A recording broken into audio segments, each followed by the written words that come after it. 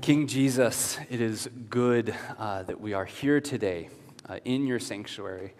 I pray, Lord, that you would reach out, that you would heal us, and that you would hear our praises. Lord, it's in your name and for your glory we pray these things. Amen. Amen. You may be seated. So for the kids who are among us this morning, my drawing prompt to you, my encouragement to you today is to look at that gospel reading that we just read right here, and there's two halves of it. There's the first half where Jesus is cleansing the temple, where he flips over tables and things like that. And then there's the second half when people are coming up to him for healing and children are singing his praises. I would love for you to draw that second half, that part where Jesus is healing people and receiving the praises of the children. After the service, please do bring your drawings either to myself or you can put them at the welcome table, and we'd love to share those with the rest of the church. So we are right now in a sermon series where we are preparing our hearts for receiving this or for moving our worship location. As you may have heard, we have purchased a building for $1. It's currently being prepared this summer, and we're nearing the completion date. And so this is our second to last Sunday in our beloved community center. We've loved being here. I see you all smiling right now. Like, we've loved this space. We're super grateful for it, but we're also really excited to be in a more long-term home. And so we're using this season to prepare our hearts. We're looking at the Bible passages that are reserved for a building consecration service. And so every Sunday, we're taking one of those Bible passages from the building consecration, and we're taking a closer look at it. So that building consecration service is going to be Saturday, October 30th at 4 o'clock. Please do RSVP on our website because seating is limited for that. But that is when we will consecrate and dedicate this beautiful, beautiful space that the Lord has provided for us. So these Bible passages that we've been looking at are scriptures in which the Lord or a prophet, or in today's case, Jesus, is interacting with his people and the space that he has given them. And today is a rather difficult passage because in this passage, this is when Jesus gets super angry. He comes into his temple and he gets really mad. Jesus enters one of the most holiest places in Jewish culture, that is the temple, and what he finds there enrages him. So we're going to be looking at Matthew 21 when Jesus cleanses the temple. So if you have your Bibles, feel free to open there. You can go to your bulletin as well, and please do follow along with me. I'm going to be looking at this in those two halves that I talked about when we were talking about the children's drawing prompt. So I have to admit, as a liturgical preacher, it feels really weird looking at this passage today because I almost feel like we're breaking rules in some sort of sense, because this is a passage that we normally read on Palm Sunday, 7 days before Easter, and this is a super important passage. This takes place during the great Passover feast of the Jewish people. Jerusalem at this point in time has swollen in size with all the pilgrims from all over the world who've come to worship the Lord for the Feast of Passover. Immediately before this, if you have your Bibles there, you'll probably see the verses right before this is when Jesus enters into Jerusalem riding on a donkey. And it feels like the entire world erupts with praise for Jesus. The atmosphere is electric with anticipation and wonder at what in the world the Lord is going to do. The religious leaders are terrified. They think that Jesus is about to lead a revolt. They're all on edge. But everyone else, who are also hoping that Jesus will overthrow the Romans, they are excited that Jesus might be entering in this new messianic age for the Jewish people. Now, indeed, big things do happen, but it's not what the people expect. These events, what we're seeing today, Jesus cleansing the temple and him coming into Jerusalem on a donkey, these are events that set in motion the events of Holy Week. That is, the events of his betrayal, his condemnation, and his eventual execution. So this passage might seem out of place in terms of the church calendar, but it's absolutely appropriate, I think, for us as we consider what it means to be people entering into a sacred space. Because this isn't just the story of a Jewish carpenter riding into town. No, this is the story of God Almighty walking into his holy temple. And so this story in our context forces us to ask certain questions. What would happen if God walked into our building? Would he flip over temples? Would he call us a bunch of robbers? Would he look me in the eyes and have some really harsh words to say to me as pastor of this space? So these are questions that this story forces us to ask. So if you're a visitor here with us, either in person or joining us through the live stream, don't tune out. Don't think, oh, this is just an insider story, for the folks at Restoration who for sure commit and call that their home. This isn't anything relevant for me. Because right now you're in a season of discernment as well. Right now you're looking for a church community, wondering perhaps maybe if even this church could be your home.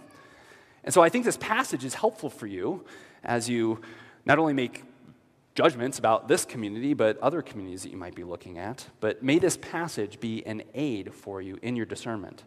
Because what we see here very clearly is God's values for a place of worship, wherever that might be.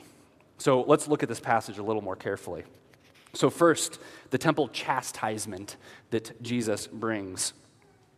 Now, it's easy for us to look at this story and look at Jesus flipping over the tables of the money changers and casting out the people who are selling pigeons. It's easy for us to look at those activities as inherently bad things, when that's actually not the case. Money changers were actually really good and necessary for worship. Like I said, pilgrims were coming from all over the world, and with them, they brought this money with them that had like pagan gods sort of stamped on it. And these coins were unacceptable to the Jewish leaders. You couldn't bring your pagan money as a sacrifice in the Jewish temple. And so you needed to have your money changed. You needed to exchange it for temple coins that would be acceptable to the temple authorities. And so it was highly convenient to be able to exchange money right there on the spot.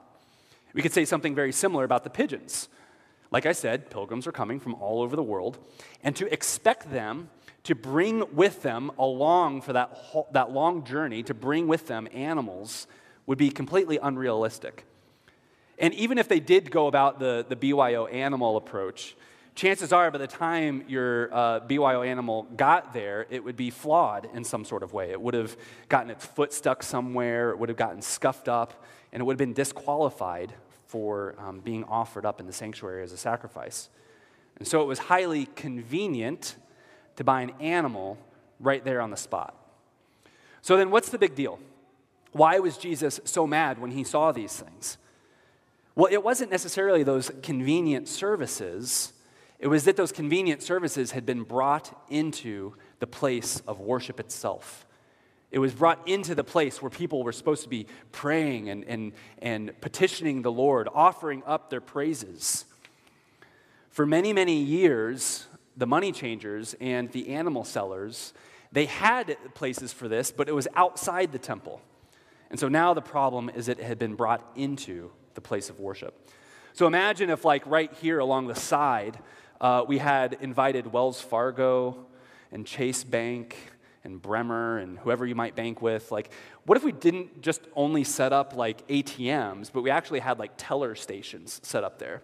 And so during the offering, I could say, all right, everyone, there, go make your withdrawals, right? Like, that'd be super convenient. Some of you would like that. Some of you would probably be like, holy cow, that would be the most obnoxious, obtrusive thing I've ever seen on the planet, Well, that's essentially what was happening in Jesus' day. Now, it gets a little more complicated in that the temple was split into two sections. You had the inner courts of worship and the outer courts of worship. The inner courts of worship were for the Jews, and they had the privilege of being able to go into the inner courts of worship. But if you weren't Jewish, like a majority of us here today, us Gentiles, then we only would have been allowed to go into those outer courts of worship. And the outer courts are precisely where all of these merchants had been set up. And so do you see what's happening here? For the sake of convenience, the Gentiles were being displaced. The Gentiles were being robbed of their place in worship. And so Jesus flips over the temple, or flips over the tables. He drives out the merchants. And he says, my house shall be a house of prayer. Now, if we were to read this in Mark's story, Mark, he's writing his gospel to Gentile believers in Rome. And so to kind of help explain this story, what Mark does is he adds in the phrase, "My house should be a house of prayer for all nations." The emphasis is that this is a worship space for non-Jewish believers. This is a space that's been consecrated for people from all over the world to bring their burdens before God, to praise his holy name, to seek his wisdom and his guidance. But the Gentiles are being excluded from worship. Rather than creating space for all nations, they were being pushed out. So you see, when a church exists for the comfort of the insiders at the exclusion of service to outsiders, then she becomes a hideout for thieves. I'll say that again. When the church exists for the comfort of insiders at the exclusion of service to outsiders, then she becomes a hideout for thieves. Several years ago, I was meeting with a man whose name is John Mayer. He's a sociologist who lives here, not the singer. I saw some of you snickering at that. John Mayer, he's actually a Christian sociologist who lives here in the Twin Cities. He does these like Twin Cities bus tours of South Minneapolis. Have any of you ever been on one of those? Yeah, several of you, yeah. He's a cool guy. So I sat down with him several years ago, kind of sharing my heart for a building. And he said, "Rick, you need to be careful." He said, "For a young church to get a building, it's like a death sentence." That's pretty scary to hear. And I was talking to my own coach, church planning coach, who I call Uncle Jim, and he said the same thing. And then as I've become friends with some other pastors in the area, they've said the same thing. They said, watch out when you get a building. Because what the church leaders are saying, I think, is something similar to what Jesus is saying in this passage today. When we move into that place, into that building, we are going to be tempted to put comfort over mission. That is going to be a realistic temptation for all of us. Now, yes, we value beauty, and I am so excited to empower so many of you who are artists and are builders and are designers to adorn this place with beautiful things that reflect the glory and the beauty of God's majesty. But if our vision shifts from how do we bless the cities to how can I be more comfortable here, well then we're in big trouble. We are in big, big trouble. May we never spend a dollar without mission and outreach in mind. May we continue to be hospitable to the outsider. And may we encourage all nations to come into the presence of the Lord to encounter God. May our building never be a hideout, never be a place for robbers, but instead may it be a house of prayer. So the good news today is that not only does Jesus chastise the temple, but he also cures the temple. In verse 14, the blind and the lame came to Jesus in the temple, and he heals them. Do you see what it means to be a house of prayer? That's what this passage is now showing us. We see prayer in action. We see prayer being offered up and immediately answered. The blind, the lame, the broken, those who've been pushed to the margins, those who've been displaced, those who've been ignored, now the prophet has cleared a way for them to come and encounter God. They come face to face with the living God, and he heals them. So what burden do you bring today? What's plaguing you? What's impeding your vision? What's causing you to walk with a limp? Because in God's house, Jesus wants to heal you. He wants to come and minister to you. It's one of the reasons why we have prayer ministry every single Sunday during communion, is so that which burdens you can be lifted up to the Lord with others. Now, the institution is enraged by this. The senior pastors, the Bible teachers, they see what's happening and they're infuriated by this. They're beautiful, they're comfortable, their orderly world is now being turned upside down. And then in verse 16, the senior pastors come to Jesus and they say, "Do you hear what the children are saying?" They're actually singing out. They're saying, "Hosanna, save us, Son of David, praise your name." And what does Jesus say? Does he say, "Oh yeah, we got to get these kids out of here. Oh man, they're smelly and they're loud"? Does he say, "We've got to do something about all these kids"? No, of course not. Amen. There we go. Thank you, Sophia. No, Jesus says, yes, I hear this. And he says, I love this. He says, I have been waiting for this moment. He says, this moment has been prophesied long, long ago. And then he reminds the Bible teachers what the Bible says. He says, out of the mouth of children, you have prepared praises. Reminds me of another passage from the Psalms. It says, the Lord sits enthroned upon the praises of his people. So children who are here, Jesus loves your presence. And I know, kids, that this last year and a half or whatever has been pretty hard because we haven't had children's ministry. You haven't been able to go and sit with your peers and get to listen to the Bible teachers on Sunday mornings. It's been a really tough season for us. But I've really enjoyed having kids in our sanctuary. I love hearing your voices sing out in the service. Several of you this season have been participating by carrying the cross for us in the service. And do you know what that means? Where's Tegan? Oh, hey, Tegan, what's up? So during the service, when you carry in the cross, it's like a form of prayer. It's like we're saying, King Jesus, please come into this place. We follow you, Lord Jesus. And some of you also have been reading Scripture. And again, like you all do that so well. I've loved looking at your pictures in the back from the service. We've all been blessed by those. I love chatting with you after the service and hearing about how your week has gone and hearing what you're excited about, what sort of birthday parties are coming up and things like that. May the church of God always welcome the voices of young, new believers. Amen? Jesus cleanses the temple, but he also cures the temple. So this passage has for us warnings. It says, God will always judge churches that try to box the Spirit of God into a way that is, or into what is safe, into what is comfortable. God will judge churches like that. God will judge pastors who don't lead the praise with heartfelt worship. God will judge leaders who do not expect broken lives to be healed by God's mighty power. God will judge teachers who do not rejoice when new voices come and worship Jesus. So may we be a house of prayer. May we be a house of healing where the broken can come and be bound up. And may we be a house where new voices are welcomed and encouraged and celebrated. Amen? Please pray with me. Lord Jesus Christ, we ask that you would dwell among us.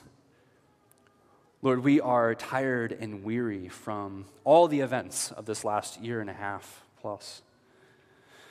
Lord, we ask that you would heal us from this. May our church never be a hideout for those who are comfortable. May we never be a den of robbers, Lord, but instead, may we be a house of prayer for all nations, where the wounded are healed and where new voices sing your praises. We ask this in the name of the Father, and of the Son, and of the Holy Spirit. Amen.